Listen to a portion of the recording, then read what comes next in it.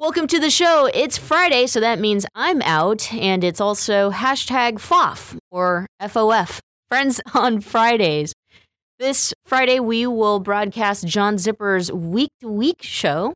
The program today is brought to you by Pacific Fertility Center. When life needs a little encouragement, Pacific Fertility Center will be right by your side. Visit pacificfertilitycenter.com. And now here's Week to Week with John Zipperer. I'm John Zipperer, the host of the Commonwealth Club's Week to Week politics program.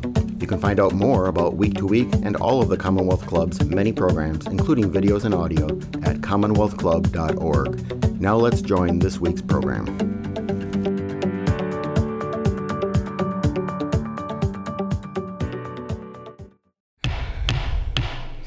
Good evening and welcome to tonight's meeting of the Commonwealth Club of California. You can find the Commonwealth Club on the internet at commonwealthclub.org. I'm Melissa Kane, political analyst for CBS San Francisco and your moderator for today's program. 2016 will be one of the most historic years in American politics. It marks the potential for the first female president of the United States and the 100th anniversary of the first woman elected to Congress. At the centennial of the first woman elected to Congress, which was actually 3 years before women legally earned the right to vote, their presence and influence in Washington has reached a tipping point that affects not only the inner workings of the federal government, but also directly influences how Americans live and work. And against that backdrop, it is my pleasure to introduce today's special guest, Jay Newton Small. She's a Time magazine political correspondent and the author of the new book, Broad Influence: How Women Are Changing the Way America Works. Jay joined Time in 2007 to cover the Democratic side of the 2008 presidential campaign, traveling with Hillary Clinton and Barack Obama. She has also covered the White House, Congress, the 2012 Republican presidential campaign, and foreign policy. She's been on assignment for Time in Iran, Iraq, Jordan, Haiti, Indonesia, Australia, Canada, and Europe. Doesn't your passport feel weird now? I know I do.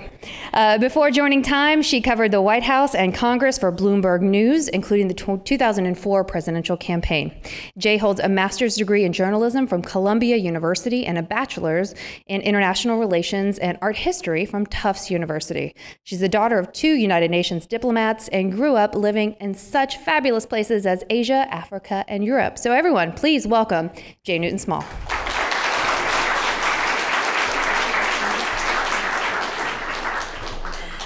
Thank you again to Melissa and to the Commonwealth Club for having me here tonight.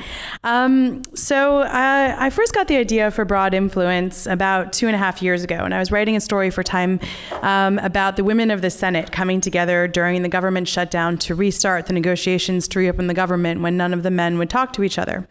And when I first wrote that story, it's actually funny. I wrote the headline in the sort of, we have this, system digitally where we lay out the magazine. And I wrote the headline for the story thinking that my editor would change it because it was way too snarky. And I was kind of actually shocked to realize when I opened up the magazine and I looked at the story and I realized he'd left the actual title in that I put, which was "Women Are the Only Adults Left in Washington." I had a lot of interest in writing a book out of that episode, but most of the women of the Senate were already writing their own books and they didn't need one from me. But what interested me was that it was the first time that the women had reached 20% in the Senate, and they actually chaired more than half of the committees. So 11 out of the 20 committees were either had a ranking Republican, which is the top Republican, or a Democratic chair. And they had a huge impact on that Senate. They ended up, that Senate was one of the most unproductive in history. And yet the few pieces of legislation that passed the Senate that session were actually authored by women. So they ended up producing 75% of the legislation that passed that session. So as someone who'd covered that, Congress for the better part of 15 years, you could feel the tangible difference, the tipping point that was made when you had that 20% women in Congress. I had a lot of mail, actually, that came from that particular story. And to understand, it's actually kind of hard to find us as Time magazine writers. Like all of our mail goes to New York and usually gets processed in our letters department, and then it comes to us as writers. And I'd had a fair amount of mail for other stories that I've done, and to give you perspective on that, I've written 2 cover stories on Sarah Palin. And I actually had more mail on this particular story about the women of the Senate than any other story I'd ever written. And I had a lot of women writing to me from across the country saying, wow, it's so great to hear that women are finally making an impact. And a lot of them said to me, you know what, like I have had similar experiences in my own sort of career. So I had a woman write to me who was in the Navy who had said that she had been on Navy ships when they were still doing trial and error, trying to figure out how many women should be on a ship. So the Navy was required to integrate in 1973 as part of a Supreme Court decision. And their first attempts at integration with women were completely disastrous. They essentially had a handful of women or one woman or two women. It was uncomfortable for everybody involved. It was just bad decisions were made on a lot of levels. And through trial and error, the Navy actually came up with the idea of critical mass. So they now mandate on all of their ships a minimum of 20% with a goal of 25% of women on every ship, because they realized that with critical mass, with officers going in first, because you had to teach the rank and file to respect women, to answer women's commands, and then rank and file followed, that was the best way to bring women into the system. And once you reached this critical mass tipping point, the entire workforce changed. The entire sort of feeling of the room changed, and women went from feeling really awkward, really weird, apart, separate tokens, kind of whatever it was, to just being one of the crowd, like one of anybody, weighing in and talking about things and having their opinions heard like anybody else. And this sort of phenomenon, critical mass, and no, I don't mean critical mass in like the strange California, San Francisco sense where you have lots of bike riders on the road, which somebody explained to me that today. But like critical mass in the scientific sense. So that comes from actually that idea comes from science. And it is at the point at which a nuclear explosion cannot be stopped, right? Or any kind of chain reaction cannot be stopped. And something is inevitably going to go boom. And so critical mass has long been applied to sociology, where you have, for example, when they integrated the schools in the South during civil rights, the government required a quote unquote critical mass of a minimum of 20% of minority students in order for the school to feel somewhat normal. So I got really interested in this idea of critical mass and people, making a difference in the workforce. And so I began to explore all the different areas in which critical mass was being reached in the workforce. It turns out that in all three branches of the government, we are reaching critical mass right now. So 20% of Congress, 30% of the administration, when you look at civil service employees, higher level civil service employees and political appointees, and 35% of the federal bench are women. In fact, 40% of state judges are women. So it's actually been really interesting to see how much progress the private sector has made, or the public sector has made. The private sector is a different story. They actually have lagged behind. They've been stalled at about 17% corporate board representation, about 20 to 21% executive suite representation for about the last decade. And so I was curious to understand why the public sector was doing better than the private sector. And there's a variety of reasons for this. Partly is because public sector has much stronger unions to help protect women coming back from child leave. Part of it is because a lot of women self-select to go into the public sector because they want to feel like they're making the world a better place, and they can better justify to themselves why they want to miss that kid's soccer game or miss picking up their kid from school or whatever it is, because they're there doing something for the future of their children. But the number one factor is actually voters. They have different bosses. So in the private sector, you're only going to get promoted by your mostly, frankly, male and white bosses. In the public sector, you have millions and millions and millions of women who vote. In fact, women make up 53% of the voting electorate, and they vote 10% more than men do in every election. So they actually have swung every election since Ronald Reagan.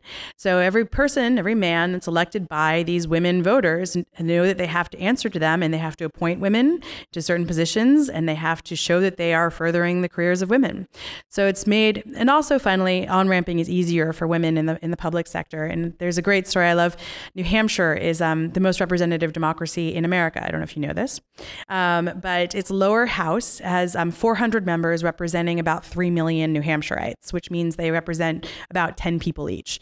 And it's a very small leap for women to make, from running from school board to running for state legislature. And 35 states in America have state legislatures like New Hampshire that are part-time jobs, which makes it a lot easier for women to become a local representative.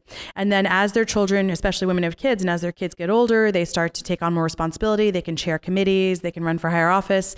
So if you take just New Hampshire, for example, something like in the last 5 years alone, the governor, the lieutenant governor, the attorney general, half the state senate, and the entire congressional delegation have been women. And so you can see the impact that it's having in the public sector. The biggest hurdle to, frankly, women in the private, in entering the workforce is the executive office. And so I have a chapter that looks at that, and particularly the star of the chapter is someone I'm sure you're all familiar with, Hillary Clinton, who I interviewed for the book. And it looks at why, so everything that helps women get elected to boards, helps women be put into legislatures or group courts, that sense of how collaborative women are, how they look for win-win scenarios. All of those sort of strengths are actually weaknesses when they try to get into executive offices. So executive offices, voters and bosses perceive, or like people who are appointing people as CEOs, perceive them as win-lose scenario situations, and command and control decision making, where one person is making the decisions down from the top. And women are perceived, rightly or wrongly so, as being weaker at these kinds of decisions. And so it's a lot harder for women to breach this final sort of glass ceiling of getting into executive offices. So you have less than 5% of America's Fortune 1000 companies, our CEOs are women. Only 6% of our governors, 12% of our governors, 6 of them are women. And less than 17, I think something like 17% of our mayors are women. And that is because executive office is so difficult. Women have to prove that they're capable at command decision making and win-loss decision making in order to be accepted for the job. And that's an incredibly tough needle to thread if you also want to remain likable and electable and still pass the want to have a beer with you test, right? And so I think you're sort of seeing this in the election that we have right now with Hillary Clinton, where you have, how do you portray that you're capable and that you're, pragmatic and that you're a good decision maker, but also passionate? How do you show that you're passionate and when you're a woman and you can't yell? And because when you yell, you come off as shrill. And these are all sort of boxes that women face when running for executive office. But there is good news. And I think that, I sort of end the book and this is, and then we'll move on to questions pretty quickly, looking at the future. And I'm at the sort of very upper cusp of the millennial generation, sort of Gen X millennial. And the hallmark of our generation is the idea that we were born into the world believing in equality of the sexes. Like that literally is our hallmark of a generation. And so a lot of millennials, going back to Hillary, don't understand why Hillary has to be president, right? Like they just think, of course, there'll be a female president in our lifetime. Why does it have to be her? And she doesn't do a good enough job explaining the difference she would make for millennial women or women in general.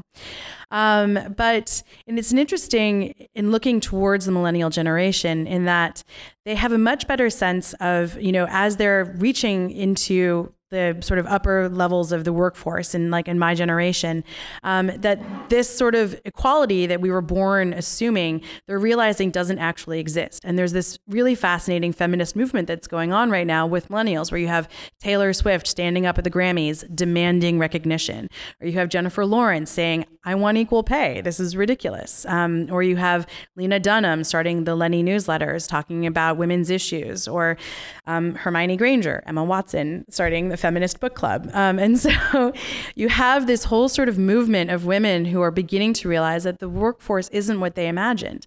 And you also have a movement of men, and I think particularly San Francisco is apt for this, a movement of millennial men who are saying, I want to be a lot more involved in my child's future. So, and for the first time ever in the United States, 30% of kindergartners' first contacts are fathers, not mothers. And you have a whole generation of men, particularly in Silicon Valley, who are demanding paternity leave, who are demanding flexible working hours so they can go to their kids' soccer games. And because it's only as men take on more responsibilities at home that women will take on more responsibilities in the workforce. And we are actually nearing this sort of cusp where that's going to become an imperative. Women have only really entered the workforce when the economy demanded it. So remember in World War II, Rosie the Riveter, We survived World War II, economically speaking, because women came in and built those airplanes, built those ships, brought in those crops. And without them, the economy would have collapsed. But it wasn't until 1970 that all of the laws banning married women from working were fully repealed. And it won't be until our economy fully demands it that women will fully be brought into the workforce. And we're actually closer to that than you think. We'll be back with more here on Friends on Fridays with John Zipperer of Commonwealth Club right after this. You're listening to the Progressive Voices channel on TuneIn. Please help us grow. Tell your friends to tune in to Progressive Voices. Find out more at progressivevoices.com. Weatherford BMW is where I spend a lot of my time. I love what I do and I love the people I work with. But work's not the only thing I love. I love the everyday simple things in life, like mornings at my favorite coffee shop, taking walks with my dogs around Point Isabel, and spoiling my partner for a scenic but thrilling ride. That's the beauty of living the Bay Area dream. We're just being ourselves, living our authentic life. Live your authentic life, a special message by Weatherford BMW. When asked, 90% of seniors say they want to remain in their own homes as they age. Hello, I'm Charles Symes, owner of Allegra Home Care. Our caregivers have been serving seniors and the aging community for over 20 years. Allegra Home Care is the only Bay Area home care agency that is LGTB certified. Helping LGTB seniors stay at home is our passion. Please visit us at www.alegrecare.com. Allegra Home Care, serving your community. So by 2030, the baby boomer generation will be fully aged out of the workforce, and the United States will be short 26 million workers. That's actually kind of hard to conceive right now, given the recession that we just went through and how we're still struggling with employment. But we are facing a demographic cliff. The United States, has a lot of different roads that they can take here to fill that 26 million worker shortfall. One, you can bring in more immigration. That's hard to imagine with this Congress, frankly. Two, you can bring women up to full employment, and by doing so, you almost completely fill that shortfall. That fills the gap by 23 million workers. So, and we are already there in terms of training. Like, women already account for 50% of college degrees and 60% of graduate degrees. So we have the training to do it. We're just not using those skills. But it's not going to happen naturally. We're going to have to do something to bring women into the workforce, because it's just not the natural sort of existence of the economy is not going to do it. So the other thing what we can do, then there are again many examples here that we could follow, is one, you could do what Europe has done and institute quotas, because they've reached this demographic cliff ahead of us. Again, Congress is very unlikely to impose quotas in this sense. Or two, you can do a kind of public-private partnership. And that's been very successful in Canada and in the UK and places like that, where they've done something like the 30% Club, which in Canada and the UK is a public-private partnership, which seeks to get women at least represented by 30% in corporate boards and also in the executive workforce. But the best example I found was this kind of unfortunately named group called the Male Champions for Change in Australia. Now it is, but I actually think it is to some degree kind of an apt name, because you have to bring men into this process in order to get women into the process too. You can't always rely on the few handful of women that have succeeded, the less than 5% of CEOs and of the Fortune 1000 companies, or the potential maybe president that we may have. In order to bring all these women up, you have to get men engaged in this process, especially male CEOs.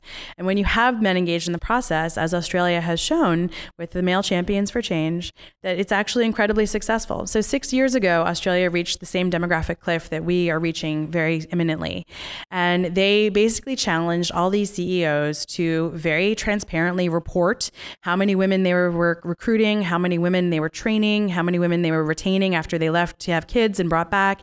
And when they didn't reach their goals, they were very publicly shamed. and like by the prime minister, by the press. And I can tell you the Australian press, they're not nice people. and it was incredibly effective. Their workforce now, their executive workforce is 47% women, and that's up from almost half that. They have more than tripled their number of women on corporate boards. And to give you an idea of how much women have permeated into their sector, something like 25 to 30% now of miners in Australia are women. So it's a really interesting phenomenon, and I think something that the next president, no matter whom he or she may be, will have to tackle. And with that, I'm going to open it up to your questions.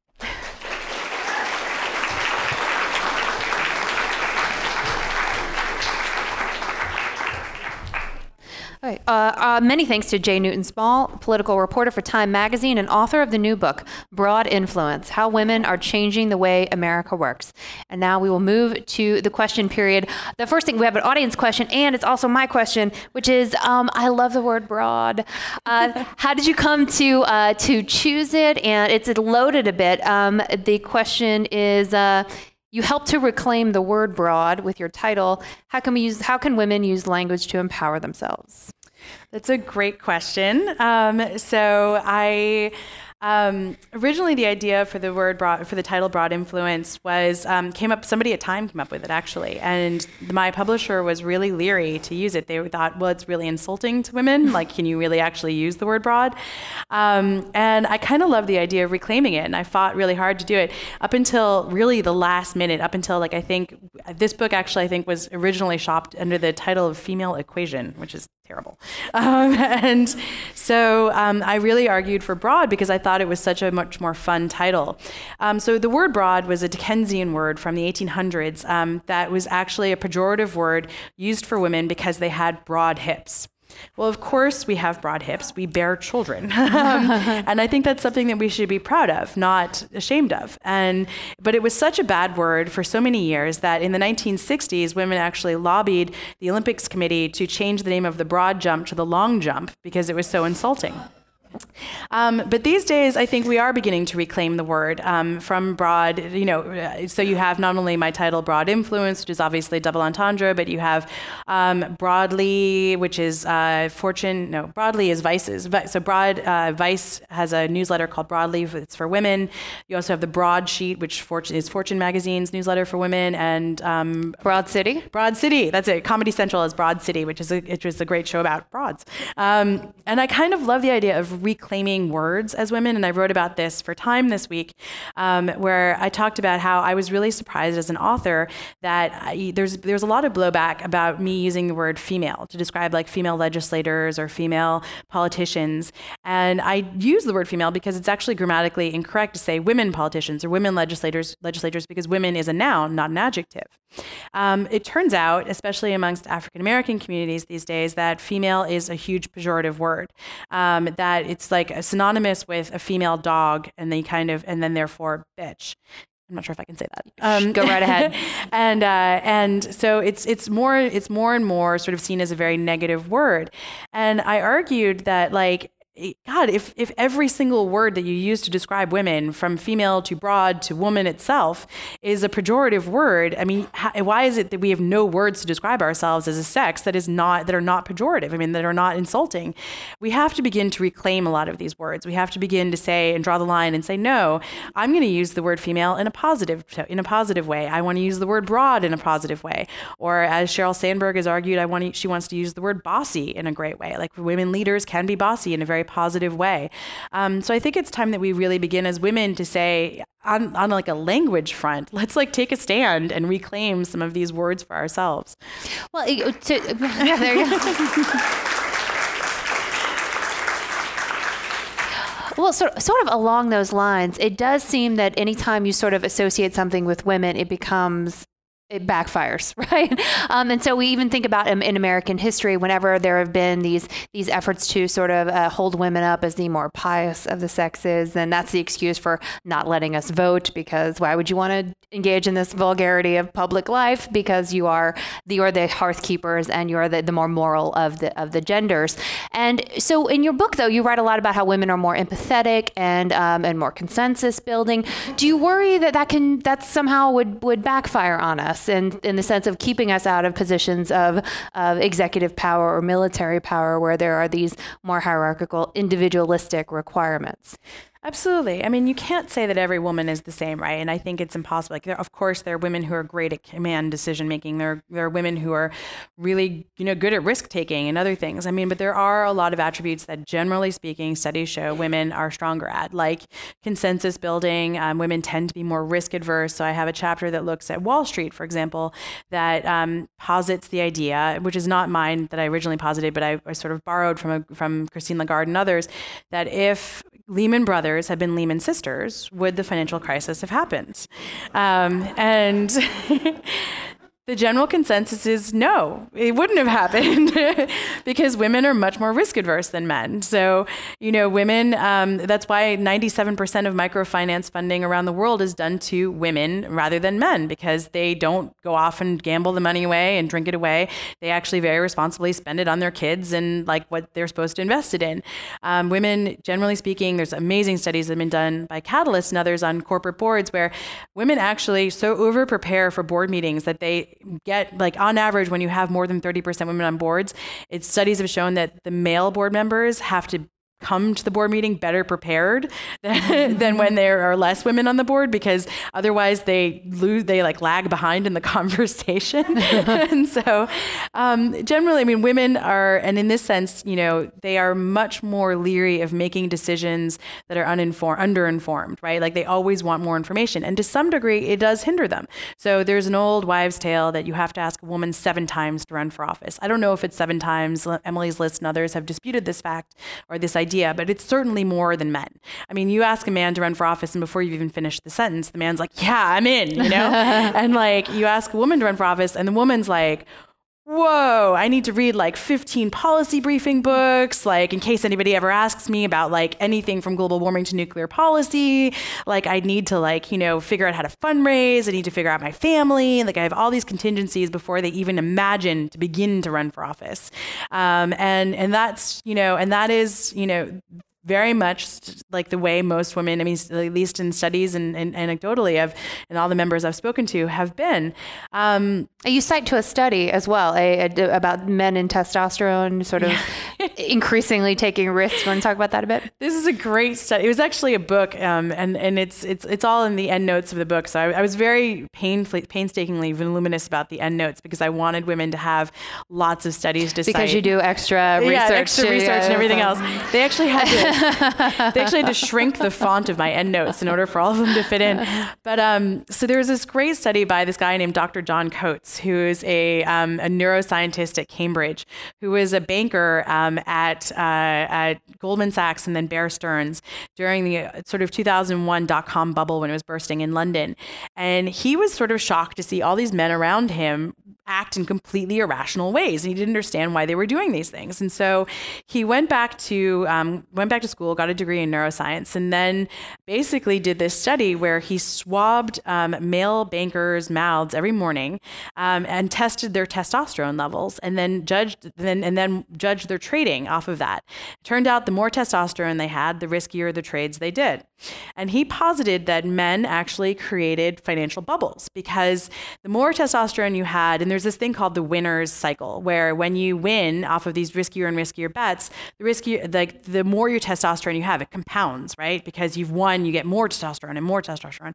And when you're in a room that's full of only men, that double compounds it, right? So women, just by being in the room, secrete estrogen, which actually mitigates the effects of testosterone. So if there were literally just more women in the room, like not even as traders, but just physically present, they would be less risky, right? Like all those pheromones going out, right? Like, and then on the downside, he actually found that, and I'm going to massacre these words because I always forget them.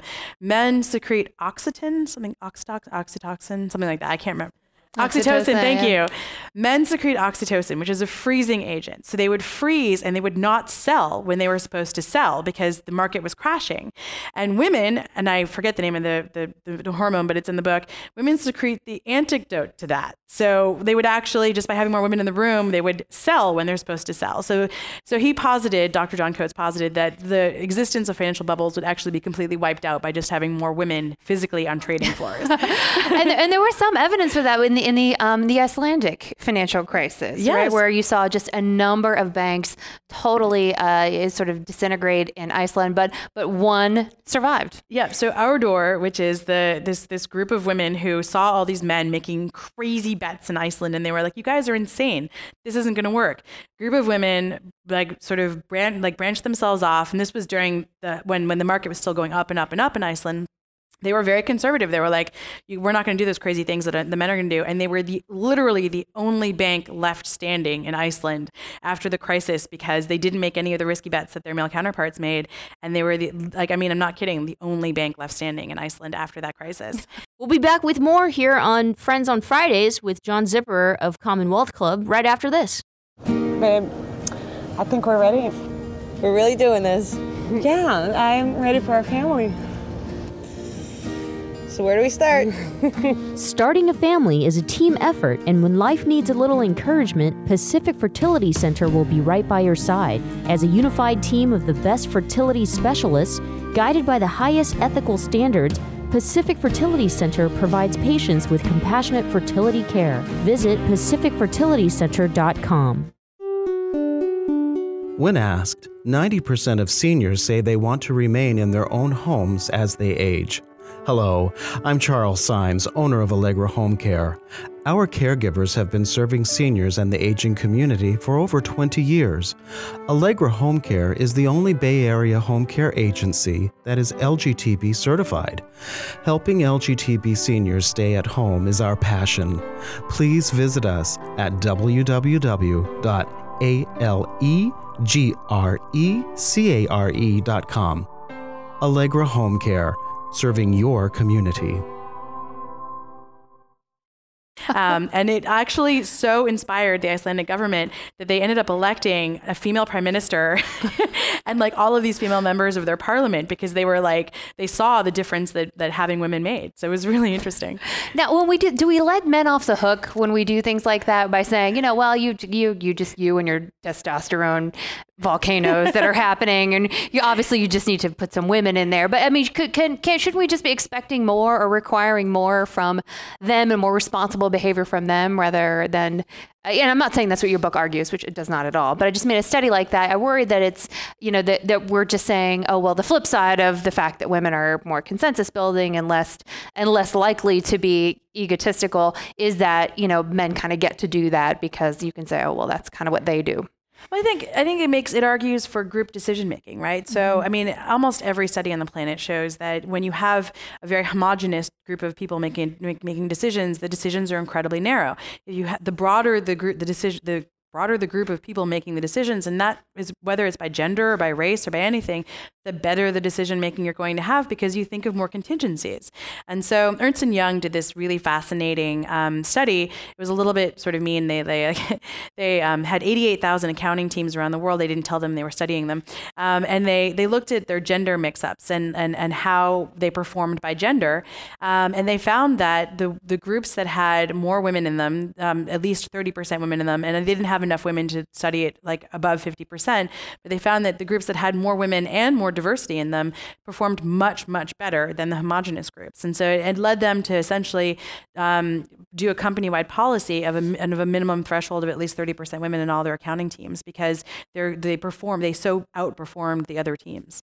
Well, I mean, on that point, we have an audience question about the fact. So your book, of course, centers on gender, of course, but issues of class and race, of course, are also really important. To what extent should we be pushing for more, inclusiveness on that front as well? In terms of is the 20% critical mass applicable to these other groups as well? Absolutely. Like I mentioned, when they were desegregating schools, like for race, it's absolutely important. I mean, I'm a woman of color, and I believe strongly that there should be all kinds of voices in every room, whether it's a newsroom or a board or, like a legislature, because just having those different perspectives and different personalities brings so much to the table. It's so important. I mean, like think about, and this was like one of the most sort of powerful moments for me as someone who didn't know the history of this before I wrote the book.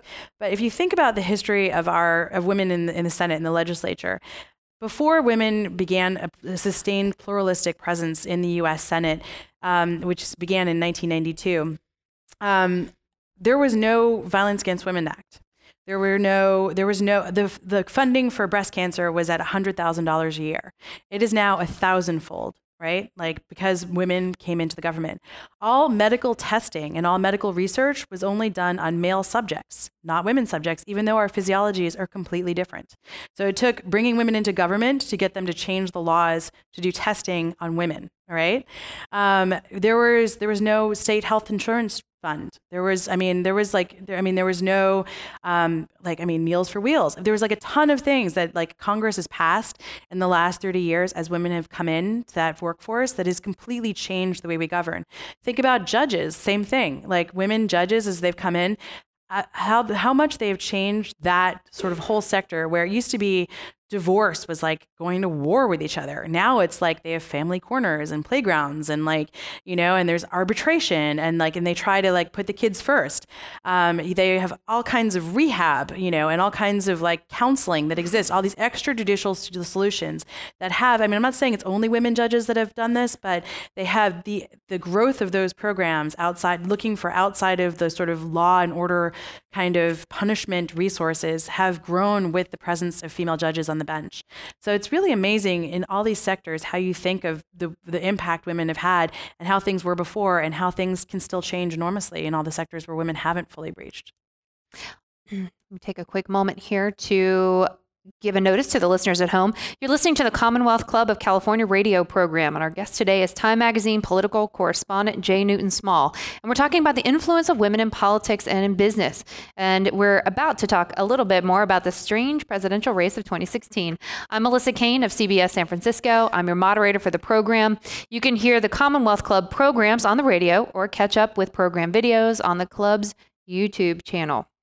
Earlier, you said one of the ways to try and achieve parity is, of course, to measure it and sort of name it and shame it, as they've done maybe in Australia. We have an audience question that says, what do you make of millennials who refuse to check the box in terms of gender and race and ethnicity on job applications, et cetera, because maybe they feel like they're in a post-identification world, or they don't want to be classified that way? What do you do with those guys if you're trying to measure this issue? So millennials believe in this thing called intersection. And so you're not defined by one thing. You're not defined by your race or by your gender, but you're an intersection of race, of gender, of sexual preference. That can get a little overboard. I remember being at Harvard where people were like, you have to self-identify before you speak. So I self-identify as a she, so that people know what right pronouns to use for you in case just by accident you might want to call me a he. And so even in San Francisco, that's like, wow. maybe that's common practice in San Francisco. It is this thing where we are a complex, crazy world. I'm a mixture between my Australian dad and my Chinese Malaysian mom, who met in Zambia and married in Malawi, right? It is a very weird, I'm a very weird mix. And I was born in America, so I'm an American and frankly an anchor baby because I gave my parents nationality. I used to tell John McCain that a lot. He used to shake his head at me. Anyway, but it's, we are a very melting pot country, and to define ourselves by one thing, I get that as a millennial. I get that we don't want to be one thing. I am not defined by just my gender or my race or, my age or anything else. But I do think that it's important to I do think my generation does a bad generation of doing its homework, and understanding the context of things and understanding the context of history. So I wrote much of this book at Harvard, where I was a fellow at the Institute of Politics, and I had these 8 amazing research assistants who basically, this book would not exist if it weren't for their help. And I taught a seminar that was basically based off of the book as I was writing it.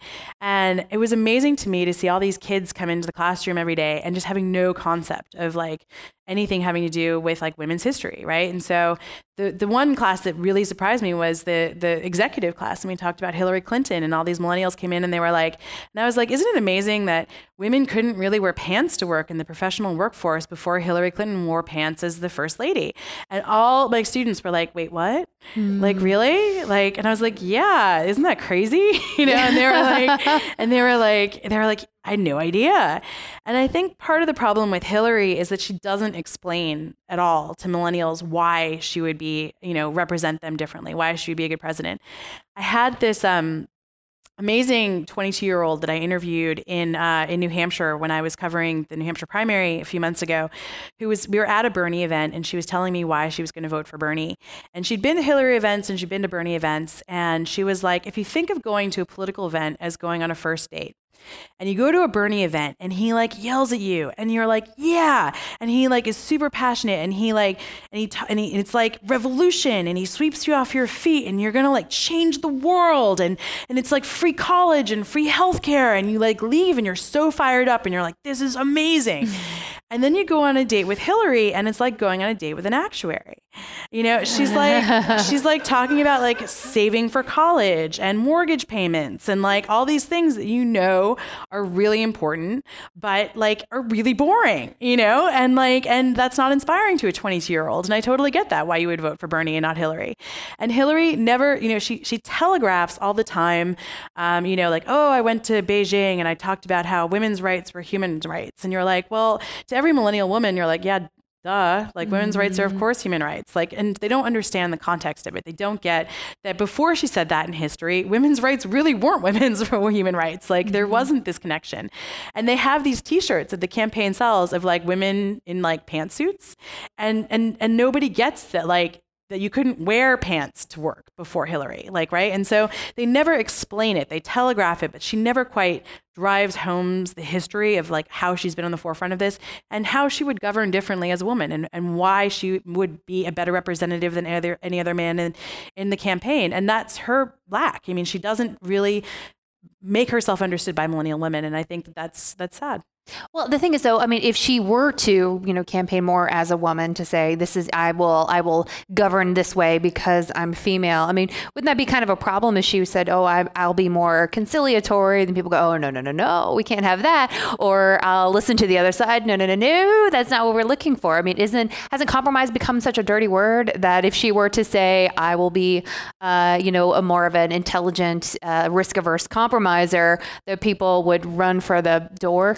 So I guess that's true. I mean, when I wrote the book and I interviewed Hillary, and I did interview Hillary for it, and she makes a powerful case on how she would govern differently. At least she did to me, but I've never heard her say it publicly elsewhere. And I think it's interesting that she doesn't make this case more forcefully. And maybe you're right. Maybe she worries about putting off male voters. Maybe she worries about, being too feminine. I do think that she's already broken through some of the barriers, at least that existed in 07 and 08. I mean, I remember covering her in 07, 08, and I remember in that campaign, she ran basically as a man. I mean, she never talked about her femininity. She never talked about the historic nature of her campaign.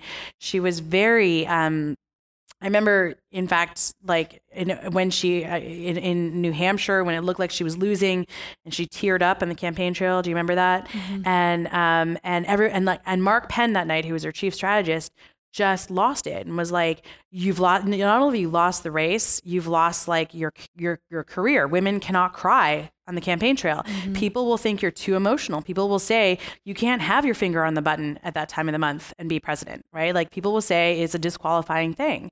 And lo and behold, she got a huge bump in the polls from crying because it was an authentic moment. And I think that it's, you know, and every governor and every mayor that I interviewed talked about authenticity, and they talked about how when they first ran, they felt they had to run on as a toughness person, as like on a platform of competency, and to show that. But on their second campaign, they could authentically be themselves. And when I wrote the book, I really thought that this was Hillary's second campaign, and she could authentically be herself and could be more her, and like cry if she wanted. I mean, I'm not saying cry every day, but like, you know, but show emotion, show that she's a woman, show that and she has to some degree run very much more as a woman this campaign. She talks about equal pay at every single, that's the biggest applause line of all of her speeches. She talks about childcare. She talks about women's issues in all of her stops, but she doesn't fully quite connect all the dots there. And I don't know whether it's just that she doesn't feel comfortable making that full leap, or whether, you know, it's maybe that's something she'll do in the general. I mean, I don't know what the deal is, but it certainly is. It's very different from her last campaign, but it's not the full embrace of what you might think it would be. We'll be back with more here on Friends on Fridays with John Zipperer of Commonwealth Club right after this. You're listening to the Progressive Voices channel on TuneIn. Please help us grow. Tell your friends to tune in to Progressive Voices. Find out more at progressivevoices.com. Babe, I think we're ready. We're really doing this. Yeah, I'm ready for our family. So where do we start? Starting a family is a team effort, and when life needs a little encouragement, Pacific Fertility Center will be right by your side. As a unified team of the best fertility specialists, guided by the highest ethical standards, Pacific Fertility Center provides patients with compassionate fertility care. Visit pacificfertilitycenter.com. Weatherford BMW is where I spend a lot of my time. I love what I do and I love the people I work with. But work's not the only thing I love. I love the everyday simple things in life, like mornings at my favorite coffee shop, taking walks with my dogs around Point Isabel, and spoiling my partner for a scenic but thrilling ride. That's the beauty of living the Bay Area dream. We're just being ourselves, living our authentic life. Live your authentic life, a special message by Weatherford BMW. Well, I mean, you do write a good bit, and it's just, you guys, the book is full of just so many amazing stories. It's very, very interesting all the way through. But you do write a little bit about the sort of added burden that women have on the campaign trail, and you have this great story about Michelle Bachmann when she was running in 2008. If you could tell the audience, because it's just one of my favorites. As I was getting ready tonight, I thought about this. So Michelle Bachmann, I had heard about this through some of her campaign aides, who said she was like legendarily hard to work for because she was super like short-tempered, and that's because she never slept. And she never slept because she wouldn't nap on the campaign bus because she was so afraid of ruining her hair and makeup. And the minute she closed her eyes and like laid down, she would like get raccoon eyes and mess up her hair. So she would never ever sleep.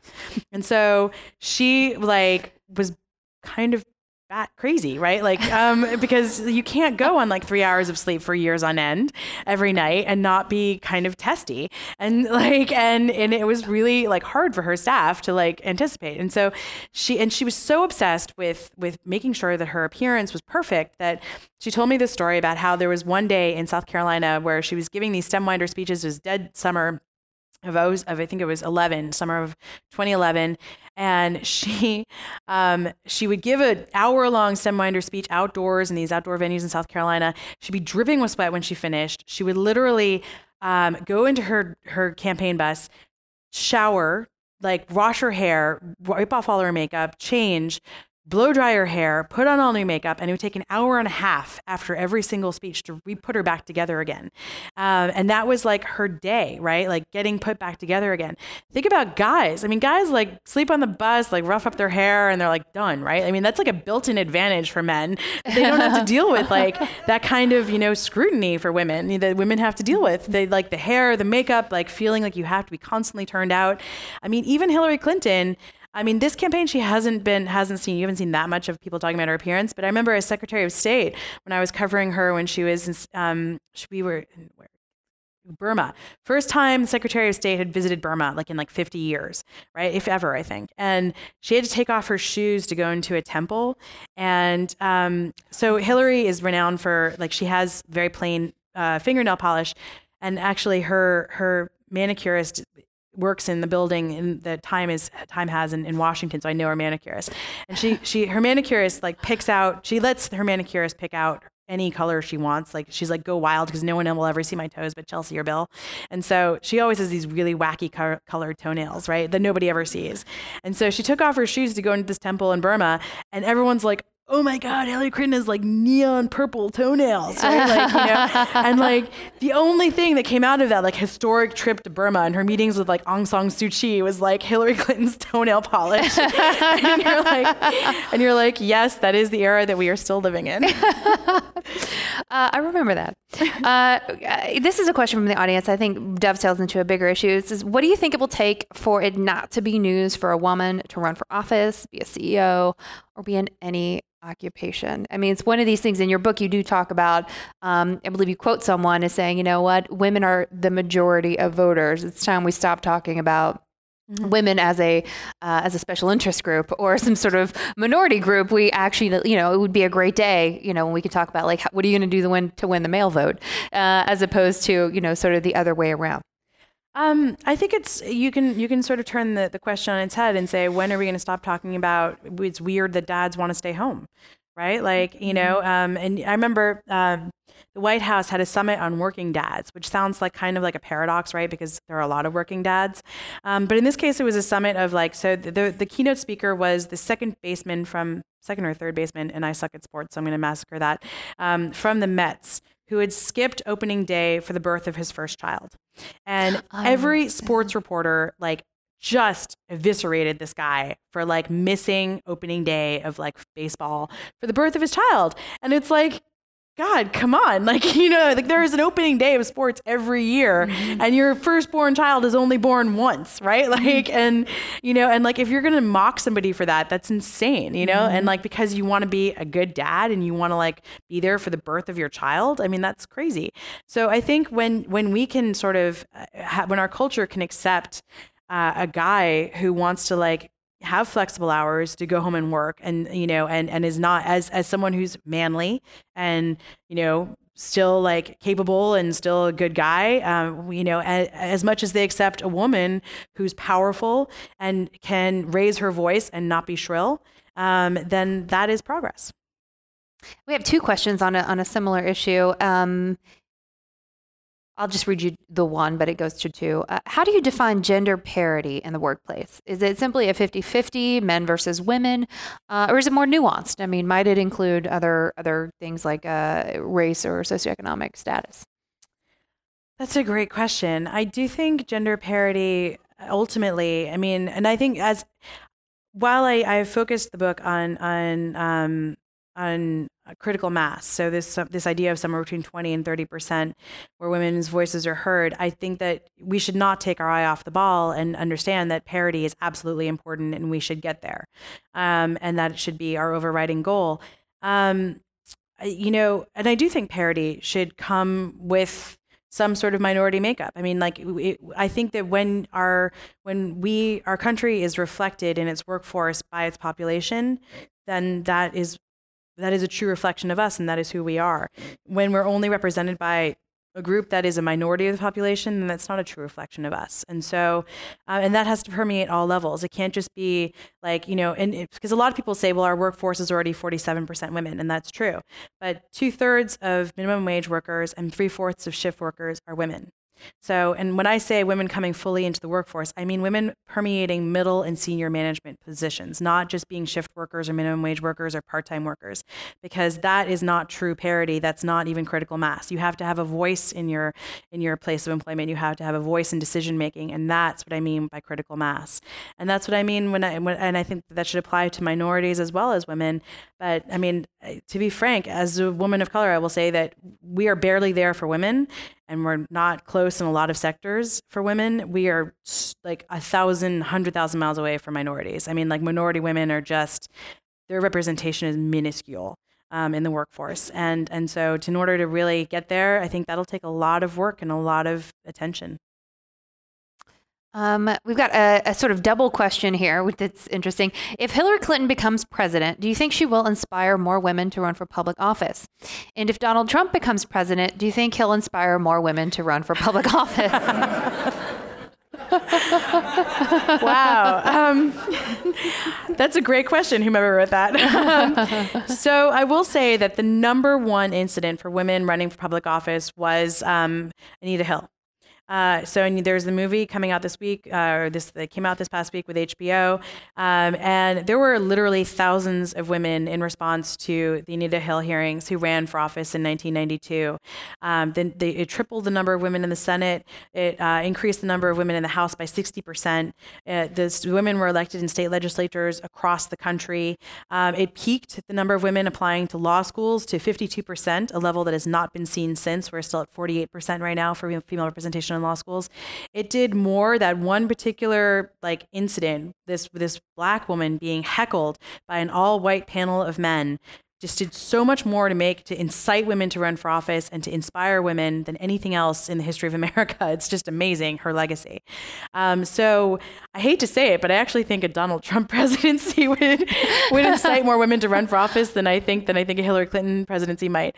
That said, if you look at legacy, it's so important to have critical actors. And so, the reason why the Senate was so powerful is because you had so many female chairs.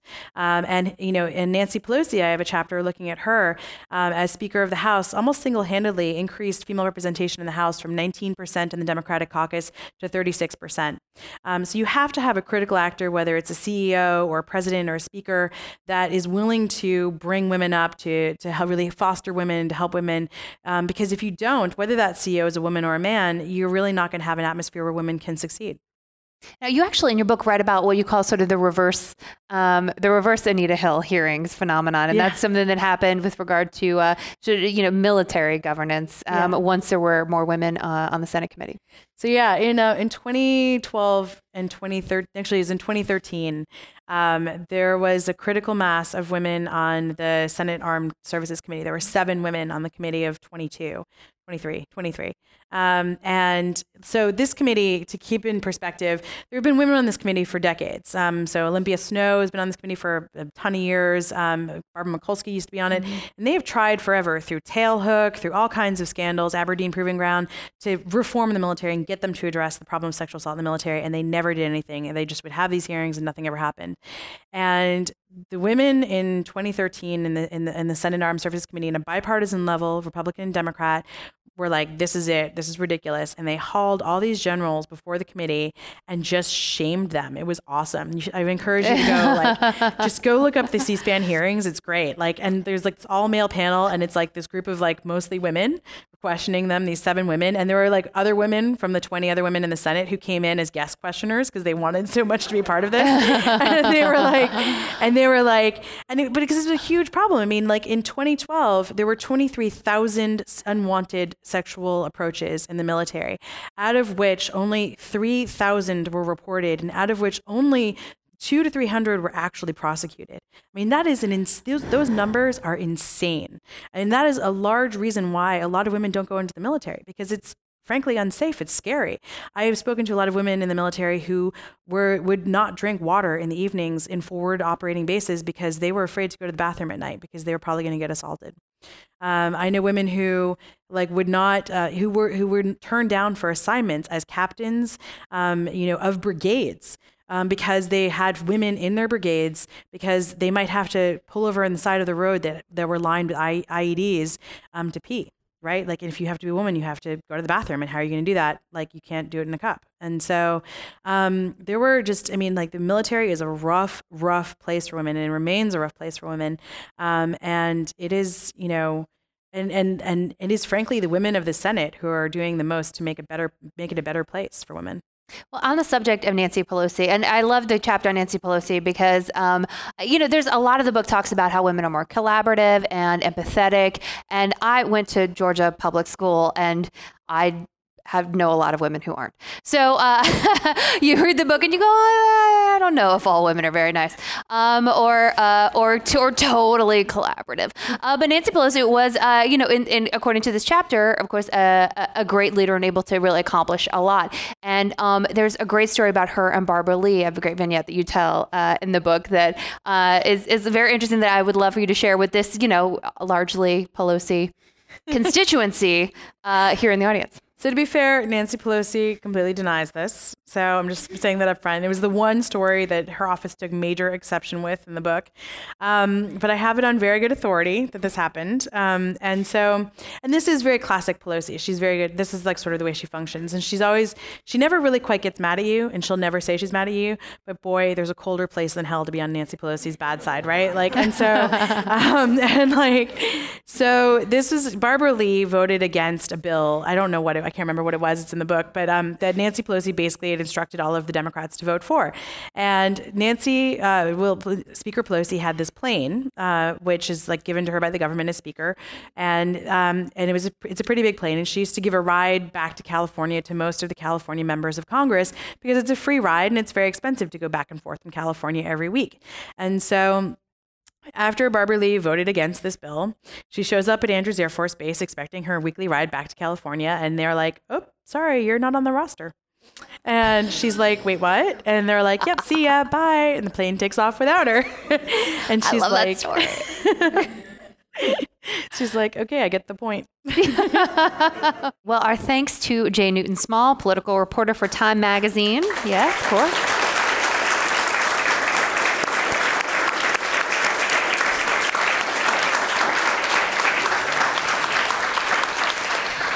She's also the author of the new book, Broad Influence, How Women Are Changing the Way America Works. We also thank our audiences here and on the radio, television, and the internet. We also wish to remind everyone here that Miss Small's new book is for sale, and she'll be signing copies following the program. I'm Melissa Kane, and now this meeting of the Commonwealth Club of California, the place where you're in the know, is adjourned. All right.